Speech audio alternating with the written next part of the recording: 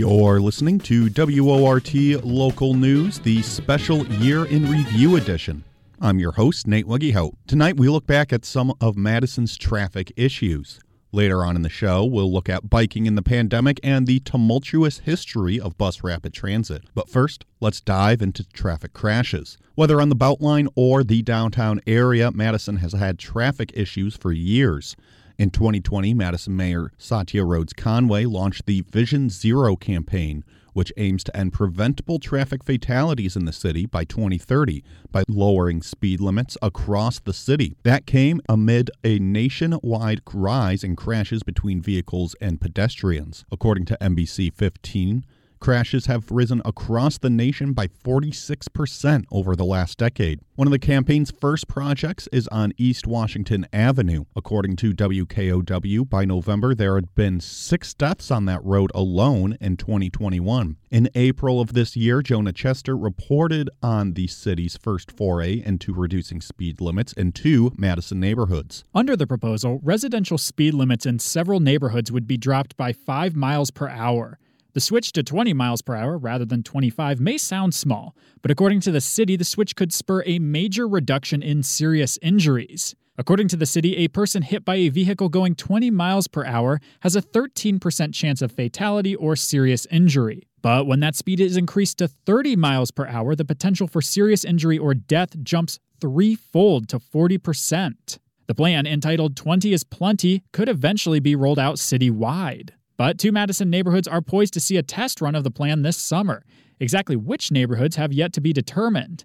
Jeremy Nash, an engineer with the city's traffic engineering division, says that a number of factors are being considered in who gets included in the first phase. One important component to phase 1 is kind of what we're looking at this year. And we want to get as many different street designs as we can, so select areas that have a variety of different street designs, whether that's one-sided parking or two-sided parking, narrow street, wide street, if there's existing traffic calming features on it. So hoping to kind of get there as wide as net as we can and kind of get as much different experience with changing the speed limit on a variety of different streets. The Capital Times reports that the city of Madison documented 15 traffic-related fatalities last year, the highest number in at least 6 years. Madison's spike tracks with a statewide increase in fatal car crashes last year. Those bumps occurred despite a statewide drop in the number of cars on the road at the beginning of the pandemic. The city has already dropped speed limits on some of Madison's major thoroughfares, including, among others, East Washington Avenue and East Gammon Road.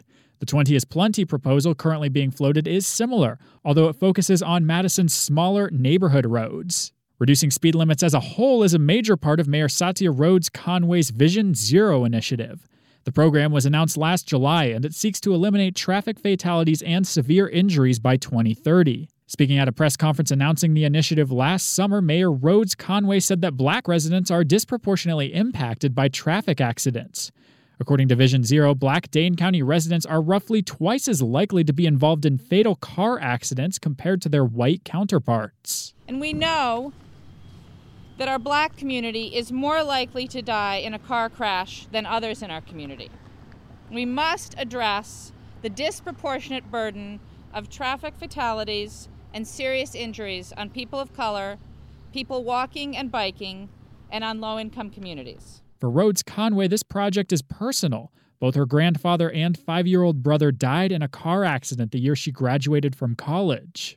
I can't bring them back, but I can, and I will, work to prevent other families from losing their loved ones to traffic crashes. Phase 1 of the project to lower neighborhood speed limits is set to begin this June. The city will analyze data and information from that limited rollout before implementing a wider scale rollout next spring. Reporting for WORT News, I'm Jonah Chester. By August, the Tenny Lapham and Teresa Hammersley neighborhoods officially adopted the 20 is Plenty program. Each year, the city's traffic engineering division releases what they call their Crash Facts Report, which highlights every reported crash in the city, documenting where and how the crashes happened. But with Vision Zero, these crash facts got a bit of a revamp to help teach people what mistakes other drivers are making. Earlier this month, I read the Crash Facts report and had a few takeaways. Last year, there were fewer total crashes in the city of Madison, but 2020 also saw the highest number of fatal crashes over the last 5 years. That's according to a new report released by the city's traffic engineering division. The current 5-year average for fatal crashes is 9 crashes, with 2020 having the highest number of fatal crashes within the last 5 years with 12. In comparison, there were 33 fatal crashes throughout all of Dane County in 2020. Those and many more numbers are included in a 2020 Crash Facts report presented at last night's Transportation Commission meeting. The report provides details of all reported crashes that took place in the city of Madison last year. That report defines reported crashes as any crash that caused injury as well as at least $1,000 in property damages. The report also only looks at publicly owned streets, so no privately owned roads or those maintained by UW-Madison. The report is given every year, but has received some updates as part of Mayor Satya Rhodes Conway's Vision Zero plan, which aims at eliminating traffic deaths on city streets by 2030. Mark Winters with the Department of Traffic Engineering explains why the report is important. It's full of statistics that drivers can use to find out what mistakes other drivers are making. It's also just our starting point for further analysis on when we do street projects or safety projects.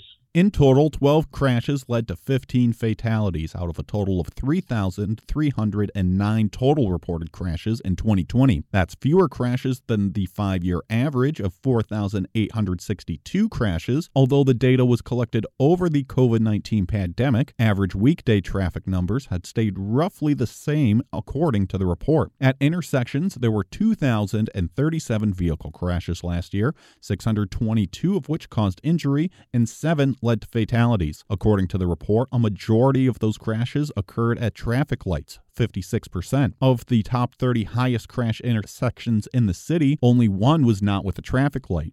That would be the intersection of Schmaderman and East Washington Avenue, which has a stop sign. The intersection of Buckeye and Stoughton Road on the city's east side saw the highest number of crashes for a total of 29.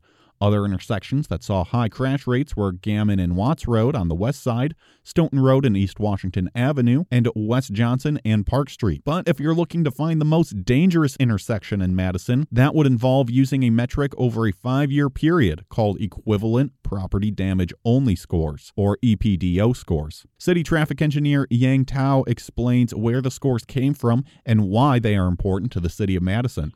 These was created by Wisconsin Traffic Operations and Safety Lab, also along with Madison Area Transportation Planning Board. So the idea of this is that not all crashes are the same. Some have much bigger impacts than others. And, simply looking at crashes by frequency is not the best idea. So we need some way to account for the severity of the crashes. According to EPDO data, the most dangerous intersection in Madison is actually the intersection of Acewood Boulevard and Cottage Grove Road on the city's southeast side. Although it has fewer total crashes, 32, it is the only intersection to have multiple fatalities. The highest number of car crashes outside of intersections occurred on John Nolan Drive, 6 on the 400 block and another 5 west of the Monona Terrace traffic signal. And of course, there were bike crashes. There were a total of 53 bike crashes in 2020, with 47 of them leading to injuries. None were fatal. Though the bike crashes happened around the entire city, they were mostly concentrated in the downtown area. Another 39 crashes involving pedestrians were recorded in 2020, with 2 fatalities. Most of these crashes were at signalized intersections and were largely clustered around the areas near the UW campus. Finally, there were 5 reported moped crashes, with no reported fatalities. Yang says that all of the data is needed to figure out how to make Vision Zero a reality. So Vision Zero is really a collaborative and a collective effort to be comprehensive. We tackle the problem from all different angles. Only doing that, we can achieve our Vision Zero goal. More information on the report, as well as other traffic data in Madison, can be found on the City of Madison's website by searching traffic engineering. Reporting for WORT News, I'm Nate Wegge-Hout.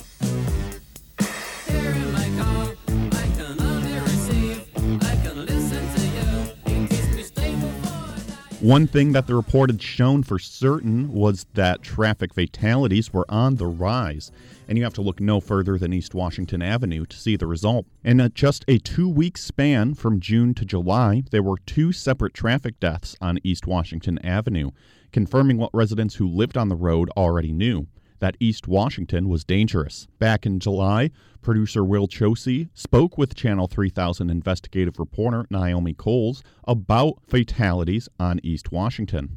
Do we have any sense of what might be different about this year or these past couple of weeks that have seen, these multiple tragedies? I don't know as you can point to one reason of why this is happening. I think that you have to look.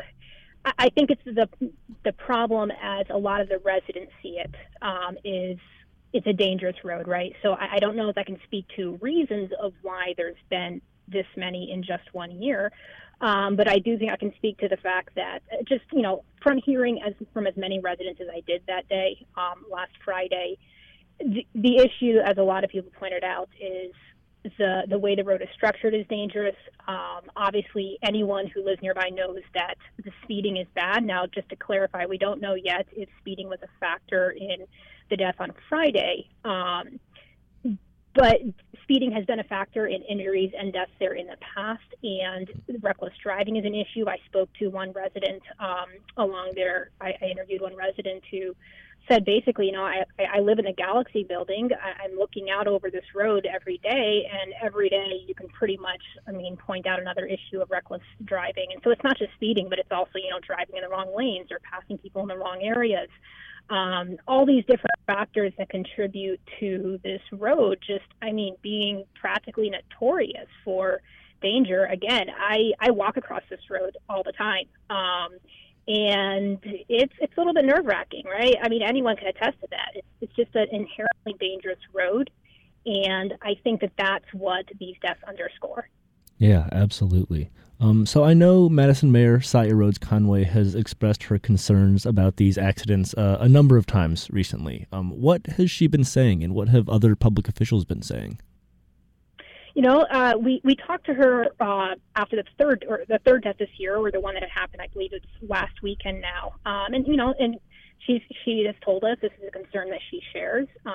And she points to Vision Zero, right? So Vision Zero is the city's current plan for addressing this. It's a strategic system that about several dozen other cities around the nation are using to basically try and set a timeline for this is when we want to eliminate traffic deaths in our city. And so Madison signed on to that last year. It's a 10-year plan that includes factors like reducing speed limits. So as many people know, last year, speed limits along sections of East Washington were reduced. There's been other things like retiming of the traffic signals, making crosswalks more visible. And so there's all these different parts of this project, all these different strategies that are being used to try and make East Washington safer. And that's what the mayor points to as here's our strategy, right, for eliminating dangers.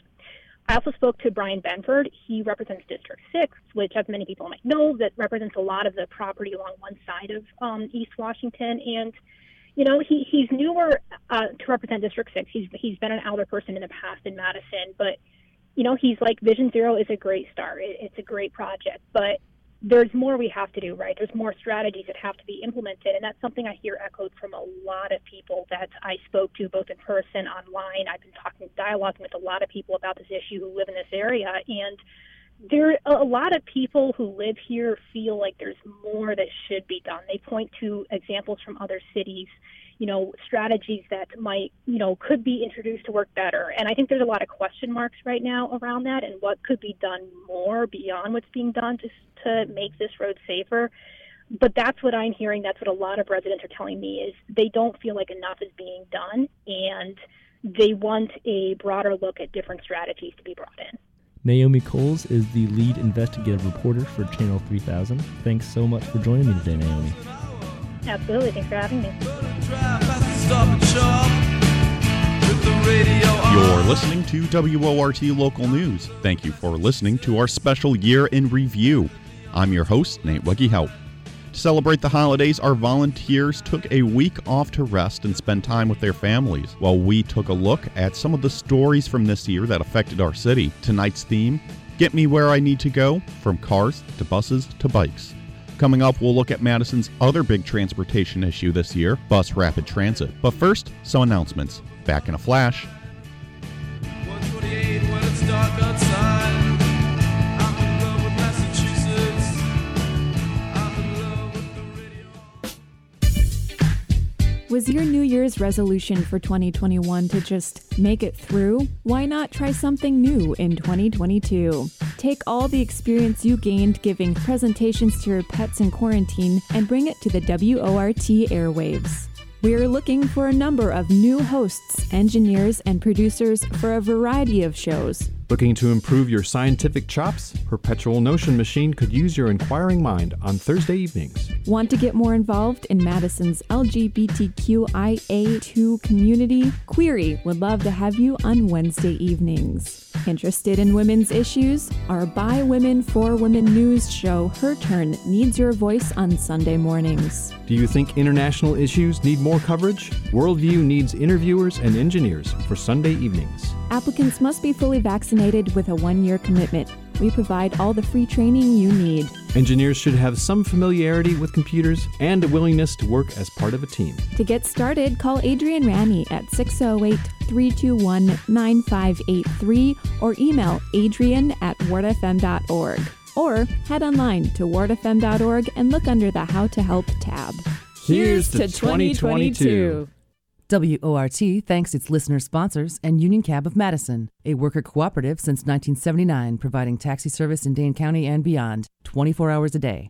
Download our app for iOS or Android or call us at 242-2000.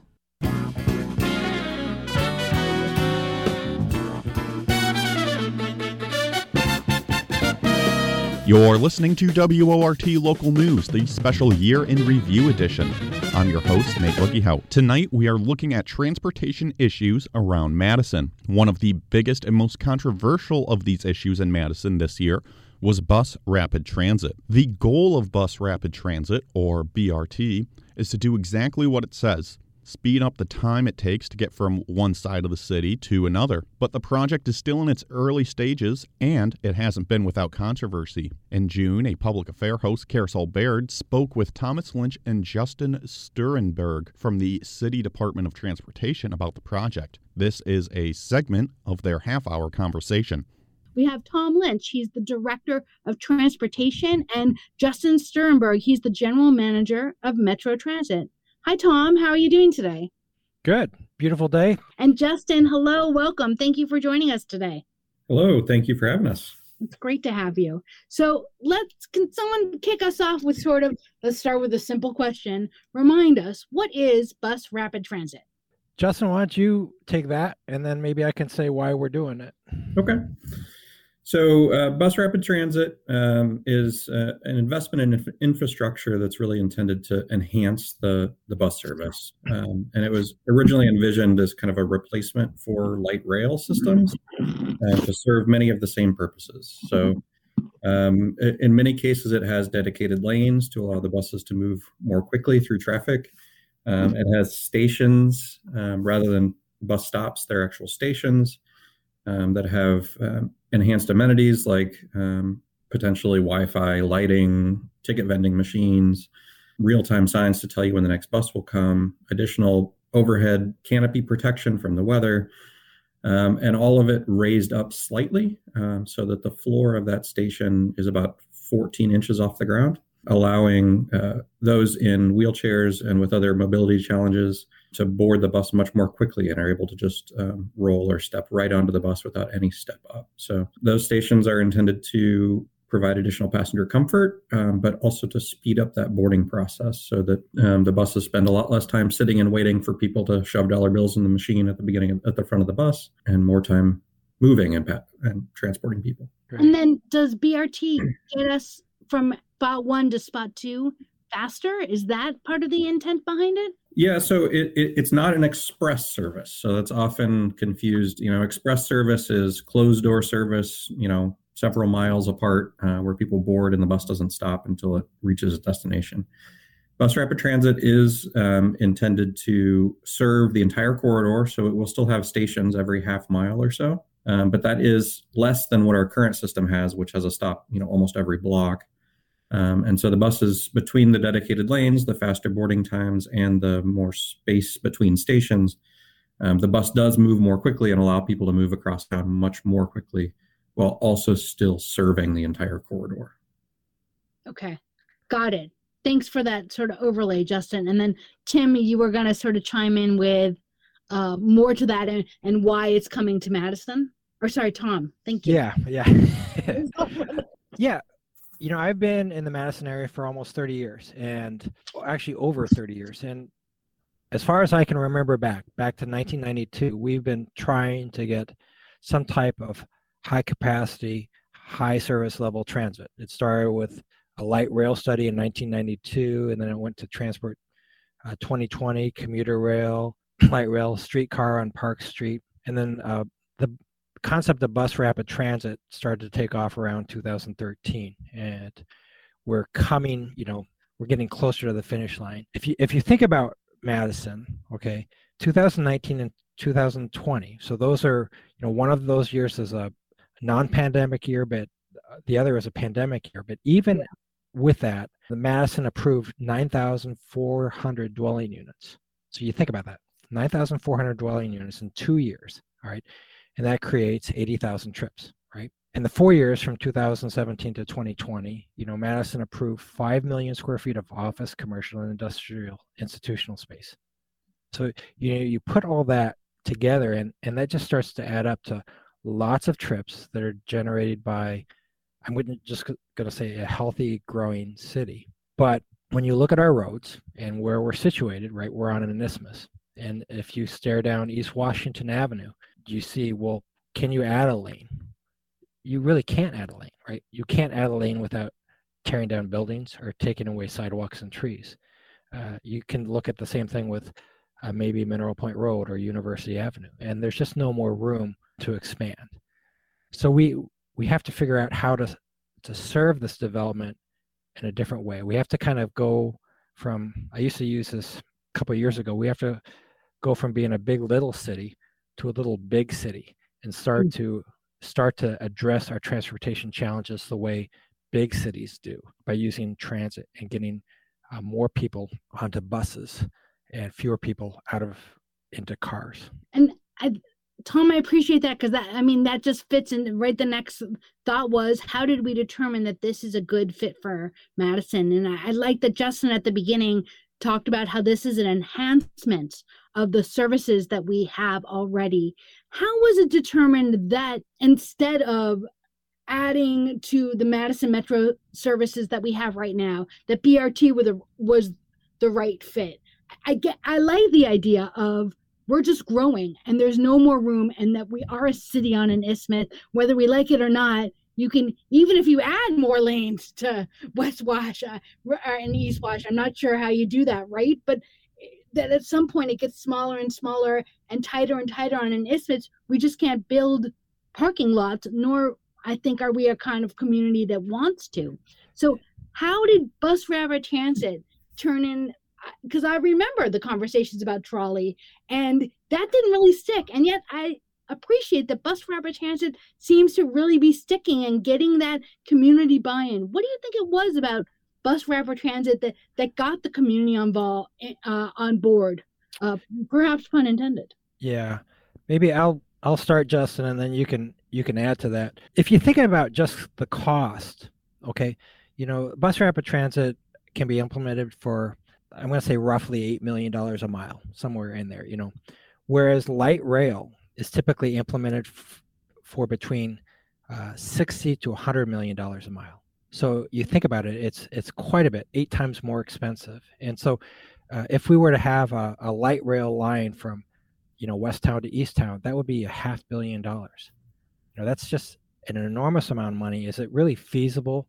And is that a wise investment, for a city like Madison? But, Bus Rapid Transit, conversely, is very cost effective. In fact, it was developed in Latin America because of its cost effectiveness, yet provides many of the same benefits of rail, which kind of gets into the second point. If we just expanded local bus service, but we didn't provide transit a priority, then our congestion would grow and our buses would be stuck in that congestion. In fact, I have pictures of congestion on East Washington just being totally jammed. The same with University Avenue. And so we don't need more buses in congestion, right? We need buses to be given the ability to provide consistent service that's on time. And by providing, dedicated running ways and the like, we're able to, I'm just going to say, give transit riders a opportunity to have expected arrival times, on-time service, not get delayed by the congestion that motor vehicle use garners. Mm-hmm. And would bus rapid transit, Justin, maybe you can help with this. Is this something, I'm a New Yorker and I moved here from New York, and a lot of times you go to the subway in New York, you don't look at the ride guide, you don't know when the train is coming, you just show up in New York and expect that at some point the subway is going to show up soon. And is that sort of the same thought about this of the ride guide, which, right, my husband works for Madison Metro, we got copies of ride guides, my husband's been editing ride guides our whole marriage, but the idea of not having to look at it, when is the next bus coming, but BRT is just, hey, every 15 minutes or whatever it is, there's going to be a bus. If you come and stand at this station, you will get to where you're going. Yeah, absolutely. So a big part of this is the infrastructure, but also a big part is the service. So we do envision that the service will be at least every 15 minutes or better all day long and through the weekend. That, exactly to your point, that allows you to not build your life around a bus schedule, but instead just walk out whenever you want, and the bus is generally always coming soon. And so that really unlocks a big potential in ridership, as people can start to see that as a genuine option for all of their daily needs, rather than just something that maybe they build their life around, just for that 8 to 5 commute to the office. And so we view that as a huge potential benefit as well.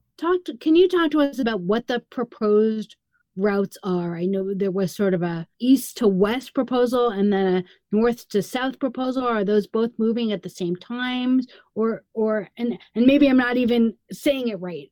Tell us what it's going to look like when this infrastructure comes here to Madison. Sure, I can take that one, Tom. So at its core, there, from essentially East Town to West Town Mall, that's the core of our BRT line. That's where the infrastructure will be built, the stations, the dedicated lanes, all of that. But in terms of service patterns, there's actually 3 different service patterns that would overlap, all of which would be BRT, but would only function in that way while it's in the corridor. So there would be one route that would essentially go the full length, East Town to West Town Mall. Another route that would go from roughly north transfer point to south transfer point, and overlap with the BRT from First and East Wash to campus. And that would provide doubled up service in that section. And then a third one that would go from the square out to the west, out University, and then would branch out towards Middleton. So, all that told, between the campus and the square, we'd have a bus every 5 minutes all day, almost all day long. So that provides a really strong level of service in the core area where we most need it, where, frankly, where most of our ridership is. And that allows the frequency of service to kind of taper off a little bit as you get further and further out from downtown. But again, critically, each of those would always be every 15 minutes. So even out at East Town Mall, you still have a bus every 15 minutes, which is a huge benefit compared to what's today. And then with the north-south line, we do have planned to upgrade that to BRT the whole route. So, in its first, in this initial build out, it would just be operating as BRT at BRT stations from First and East Wash to Park Street. But in the future, we would come back and build stations and dedicated lanes north and south of there to make that north-south line a kind of fully functional BRT.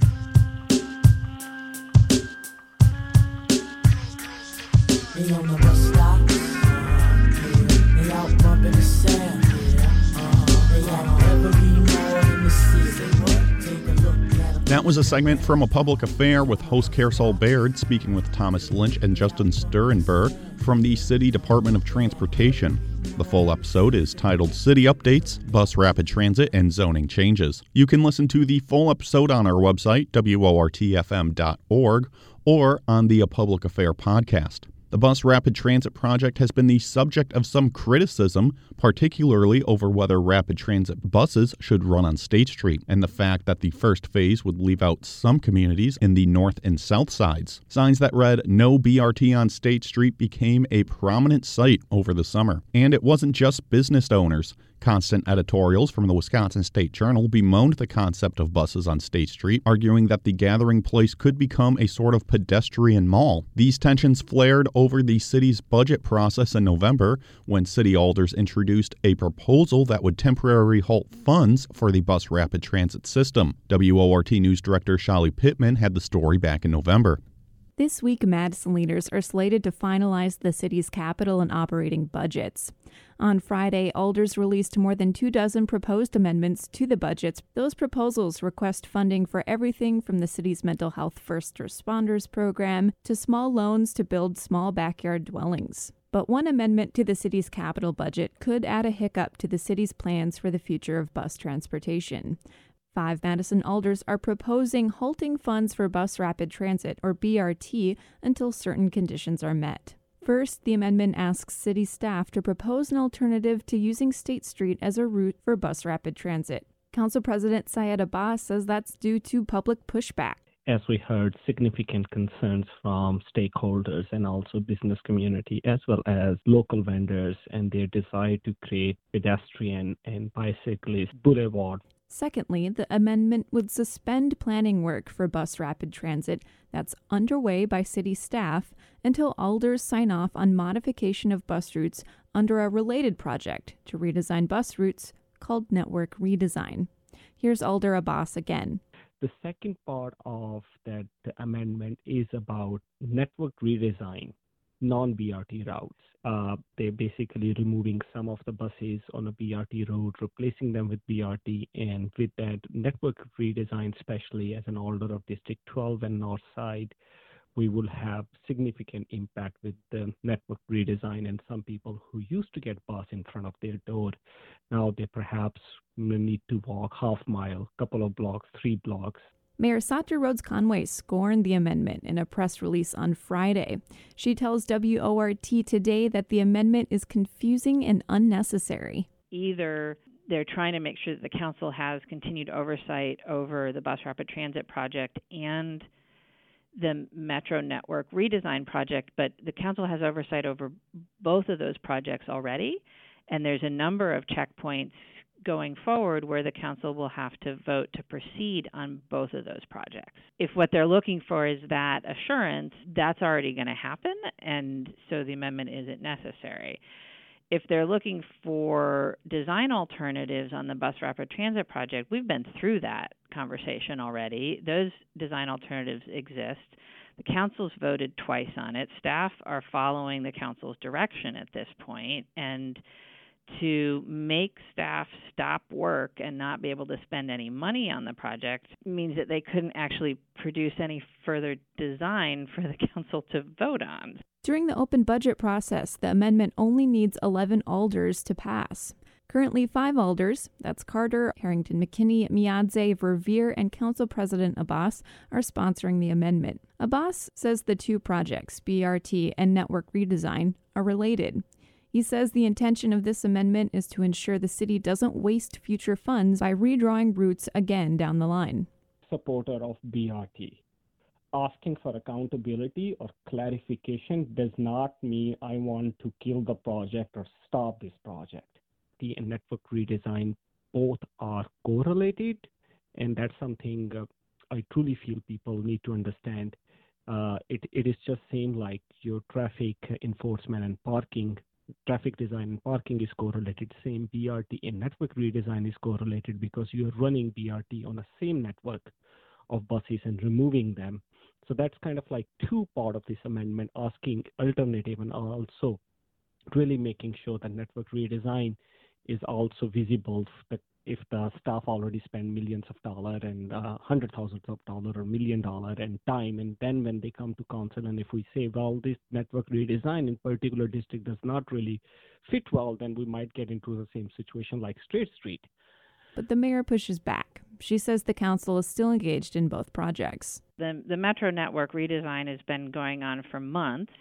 There's a great report out there with all the relevant information. Obviously, the network redesign and the bus rapid transit project are related and fit together. They don't both have to move forward either on the same time frame or necessarily in concert. I think that to fully take advantage of the bus rapid transit project, we should engage in a network redesign, because it's an opportunity for us to make the most of these backbones of transit running through our community.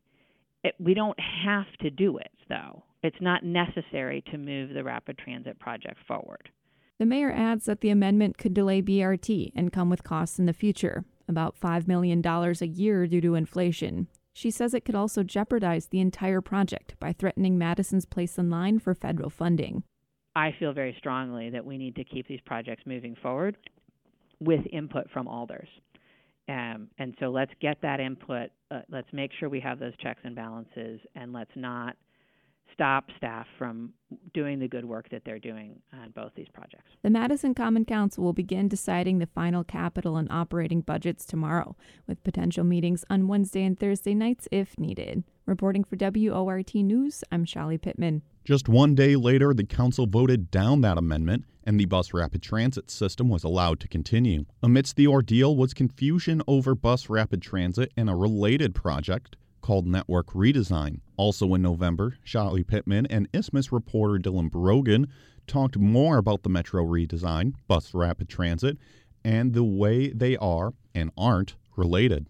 With me in the studio is Dylan Brogan, senior staff writer at Isthmus newspaper. He has a news section in Isthmus called Tell Dylan, a news wrap of several local issues. Dylan, congratulations on your new news nook. Thank you. So this month's Tell Dylan was prescient, as the first half is dedicated to Metro Transit's network redesign, which we talked about just a few minutes ago on this broadcast. Dylan, you talked to Tom Lynch, the city's transportation director, in October, and he said that network redesign may be an even bigger thing than BRT. Tell me about your conversation with Tom Lynch. Yes, it was a very long conversation, and Tom Lynch is very good at slowly explaining all the complicated details, and this is complicated. So when BRT, it kind of was, we were headed down that path, right, of this bus rapid transit system, it became obvious that the whole bus network really needed to be redesigned if we were going to go the BRT route, right? So this network redesign, and the city likes to separate them out into two issues, but the backbone, the spine of the BRT system is going to be a new, completely different transit network for all the buses in Madison. So bus rapid transit doesn't replace every bus in town. It's really just these core central lines that run more frequently, right? So in order to do that, the city started a parallel track of redesigning the whole network to accommodate this new system. So that was very much up for debate, and it kind of caused some controversy during the budget meetings that happened this week too. Absolutely. You describe it as a fundamental reorganization of everything relating to the bus Tom routes. Lynch does, yes. Okay. And tell me, what does that fundamental reorganization mean? I mean, I think with the ongoing budget process, some alders and perhaps members of the public are concerned about losing access to buses that come right outside of their door, right? So in your conversation, in your article, you kind of talk about two different network alternatives that were released in August. Yes, after working with the Transportation Planning Board, which has been kind of the lead committee on this, and after spending a lot of money on a consultant that was approved by alders and the mayor in the last budget. It struck me as there are two extreme alternatives of what's possible, almost like two poles between this redesign. Yes. And remember, there's going to be public input process here, and we're kind of reaching a new phase of this total redesign. Every single route is going to change in the bus network. So everyone's going to have to relearn the whole thing. And I had some memorized. I'm a little upset about you're that. going to have to forget it. And people, and it makes sense when you got all this federal money to install all these new buses with new platforms that are going to be running much more often. So basically, the city's process was we're going to come up with these two extremes. Both of them are both realistic. This is what the city says, but they represent kind of two different ideologies almost. So there's the ridership map. Now, this map was designed to accommodate, hopefully, as many riders with a bus line that is running frequently and often, but maybe further away. Now, the coverage map more aligns to what we have now, which is a system that relies on transfer points and is very good because, in some ways, because it reaches a lot of areas of the city regardless of where they are geographically. But there's a downside to each one of them. So the ridership option would definitely, you'd have to walk further. Most people are going to have to walk a little bit further to a bus stop, but they're going to come more often. And the positive to that is, well, perhaps if it comes more often, that's actually more helpful than a bus that stops right outside your door but only comes once an hour. Now, the coverage map, though, tries to align what we have now with this new bus rapid transit system and does reach more neighborhoods. But there are definitely routes that are going to end and that some stops in some neighborhoods on the periphery of the city are not going to have as good of coverage. But it comes down to what is a better transit system? Buses that come more often but are further away, or buses that come closer by but not as often. And you can kind of see why this is a polarizing issue. And Tom Lynch, the city's transit director, says up front this is going to cause waves, and it didn't really get up a lot of attention until like this week. This week, absolutely. I've learned a lot about it. The article came out a week before. We say in the intro that Isthmus now comes out once a month. So you looked in your crystal ball and you saw this coming. So good job, Dylan. Yes, I frequently rely on crystal balls. So what's next? You mentioned public input. The city is slated to release a draft proposal in early January 2022. Yep. Get started by looking at these alternatives. Well, it seems like they're going to come up with a nice balance between these two quote-unquote extremes, right? We're not going to get the one that increases ridership, and we're not going to get the one that perhaps provides the most coverage to the most neighborhoods. And that is a big part of the debate because there are certain, it was a real effort, especially in the Soglin administration, to increase what's called equity routes. And that, like it or not, the core of the city has always been served fairly well. And it just, if you were on the Isthmus, buses were coming more often. It was more of an option to use for everyday use, right? Where it was a real alternative to a car.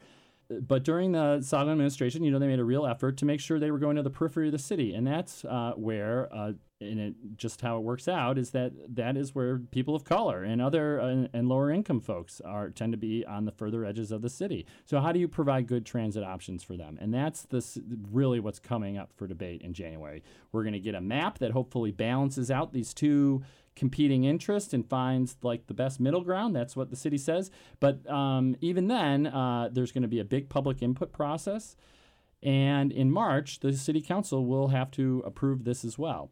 And what we saw this week was kind of trying to tie the BRT funding to this network map, and that ended up failing. Yeah, there's been a lot of discussion over how related are the two projects, and in fairness, they're very related. They are related, yes, right? They wouldn't be doing the transit redesign if BRT wasn't coming. And I think last night, I didn't put it in my story, but I think there was an admittal that communication over network redesign, especially to policymakers, wasn't as great as it could have been. And that is something we hear on nearly every issue, right? Isn't it?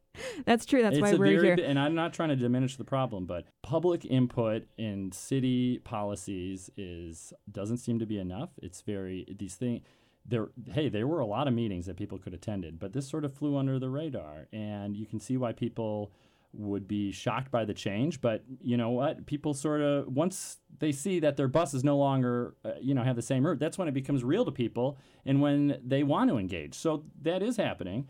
And that will happen in January, and I think there can be a lot of public input that leads to some real changes in what ends up being the whole network redesign and what routes need to be prioritized and what neighborhoods should be, and to make sure everyone is maybe not happy but can live with it. Another big, huge problem with public input, though, is what about the thousands of people that would use the bus system if it ran faster but aren't using it now? That's a lot of people, too. Mm-hmm. From a lot of different communities and not just affluent ones. So how do you get them involved in a process that they don't even really know they're a part of yet? Dylan, thanks for talking with me. Thank you. I've been speaking with Isthmus senior reporter Dylan Brogan about several stories in the latest monthly edition of Isthmus newspaper. I want to ride my bicycle. I want to ride my bike.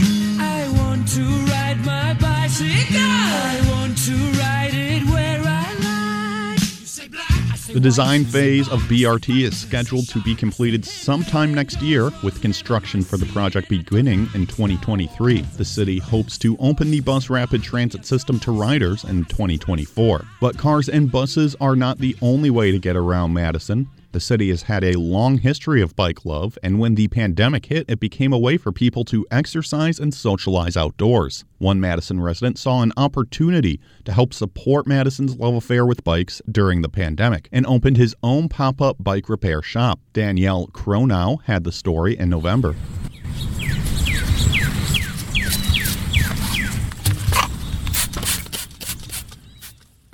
Ian Astrike founded Curbside Bicycles in April 2020, just as the pandemic was taking off in Wisconsin. The pop-up shop has a simple business model: set up shop from Astrike's vehicle. I was working as a fitness coach at Orange Theory Fitness, and organized fitness was not a thing during the pandemic, so we shut down, and I didn't want to sit around and do nothing, so I started doing house calls. Actually, the person's house who we're at today was a past Orange Theory Fitness member. So I started just reaching out to members and being like, hey, you need a bike to tune up so you can ride it during the pandemic and actually stay fit? Then I'm in these beautiful neighborhoods. Tons of people are walking around or biking, and bike shops are 4 weeks out. And I realized I know how to tune up bikes. I could offer them a same-day turnaround rather than have to have them wait a whole month. So I started doing pop-up bike shops, and the response was so amazing, and the community just really turned out for me that by the time Orange Theory opened back up and I was offered my job back, I was able to decline and fully support myself in this business. Astrike arrived at his pop-up shop one day to find 10 or so bikes waiting for him. Afterward, a full day's work became more and more consistent. He realized just a few months in that his newly forged path was going to work. He says the pandemic put him in a unique situation to try something new. Well, one of the nice things is I didn't sort of up and quit a job, you know? Like, I wasn't like, you know what? I'm gonna go out and forge my own path, and I'm gonna quit everything that's comfortable. Everything that was comfortable kind of got taken from me. So the doubts didn't really have to be there, because if it failed, I would be right back to the point I was at, right? I was no worse for it. But yeah, certainly in the beginning, I was, who knows where it was gonna go. I didn't certainly envision that by second year, the very next year, I'd have an employee and we'd be doing this well. So now at this point, the question is, can I continue this much success in Madison, which I think I can. I think the concept of being able to walk your bike a couple blocks and get a same-day turnaround tune-up for cheaper than anywhere in town is something that people obviously enjoy and gravitate towards. Every weekend, Astrike is somewhere new for pop-ups. This weekend, he is in a residential neighborhood on Madison's west side, setting up shop outside the home of a family who have offered to host the pop-up shop in their driveway for a day. Russ Lemon and his family hosted Astrike's Saturday bike shop, as well as had their bikes tuned up and fixed. We had two of our kids' bikes that needed some brakes fixed, and he helped us out and got them going really quick. By 9 a.m., clients are driving and biking up. Lying in the grass on either side of the host driveway are bikes from neighborhood residents and local citizens. There are about 10 bikes or so and counting. All right. So we just changed the tires, put the tires back on the bike, make sure they're nice and centered. Now the brake pads are rubbing, as you can hear. And we don't want that. So I'm gonna adjust the screws on the side of the brakes to change the tension of which each of the pads are bringing themselves out. Some brakes adjust very easily, others are frustrating, and okay, these might be all right. I was anticipating these being frustrating, and now that's the sound of the wheel spinning, and you can't really hear anything. Meaning problem fixed. Outstanding. A-Strike learned how to fix and tune up bikes apart from his dad. He says a lot of it is just trial and error. My dad was a big biker, and so he did a lot of his own repairs. So I've kind of just been around it, right? Like, oh, you tire pop, you change your tire. Something's off, you got to adjust this. And so then I kind of grew up like just YouTubing and figuring out how to do it myself. I spent one summer at a local bike shop. It's not around here. But honestly, this business and doing the literal thousands of bike tune-ups that I've done has really taught me a lot more and made me much faster. The one part of his business A-Strike kept questioning last year was how he would make it work during the winter. He thought about using that time to plan for the next year. But then he decided to take his shop to Arizona after talking with a friend, where he fixed approximately 200 bikes last winter. A-Strike says he's planning to do the same thing this winter. I'd love to be a 27-year-old snowbird. That'd be outstanding, but we'll see. It kind of remains to be seen. A-Strike prefers having 1 year planned. He feels anything beyond that point will derail, and then all that planning will have been for nothing. First 2 years, Scottsdale and Phoenix. I don't like to plan more than a year in advance, because you plan more than a year in advance, your plans are going to change. And then you did all this planning and all this work, and you realize, oh wait, given this past year, it now is kind of all bunk. So I have 1 year planned, Scottsdale and Phoenix, then I'll be back here next year. Beyond that, I don't know. And I don't want to know, honestly. I think planning further out into the future is more stress than it's worth. Since A-Strike started his business during the pandemic, he hasn't tested it under non-pandemic circumstances. He says that there may be some adjustments as routines shift again. Certain days of the week may not work as well, and neighborhood pop-ups may not work as well when people return to the workplace. A-Strike says he might try more workplace pop-up shops. I asked him what path he plans to use for sustaining his business. Continuing on the same path I'm on. It's been working so far. The curbside or the neighborhood pop-up bike shop model is something that doesn't really exist. So that's a new model and it's been killing it. So I'll continue that and, maybe expand into working with more businesses in the future. But A-Strike isn't alone. He hired an employee to help him with the business so he could expand, and an intern to help him with social media. Much like his current employee, he'll let future employees hang with him at first to see how the job is done. After that, he'll have them do pop-up shops on their own and touch base with him through phone or email. He doesn't plan anything more than a year in advance, but he expresses his hopes and goals for the foreseeable future. Permanently start another branch in another city. I think that's the most salient goal right now. And also continue to have next year, if I could have 2 employees brought on, that'd be awesome. For WORT News, I'm Danielle Cronow.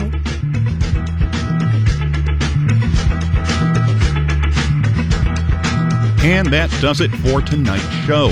Thank you to reporters Jonah Chester, Will Chosey, Danielle Cronow, and Charlie Pittman. And a special thanks to Carousel Bear, host of A Public Affair. Dylan Brogan was your engineer tonight, and I'm your host and producer, Nate Wuggyhout. This concludes our week of specials, and we will return to our regular news program in 2022. You can listen to this episode and all of our other newscasts on the WORT Local News Podcast. Find it on iTunes Podcast, Spotify, or wherever else you get your podcast. Up next is the Perpetual Notion Machine.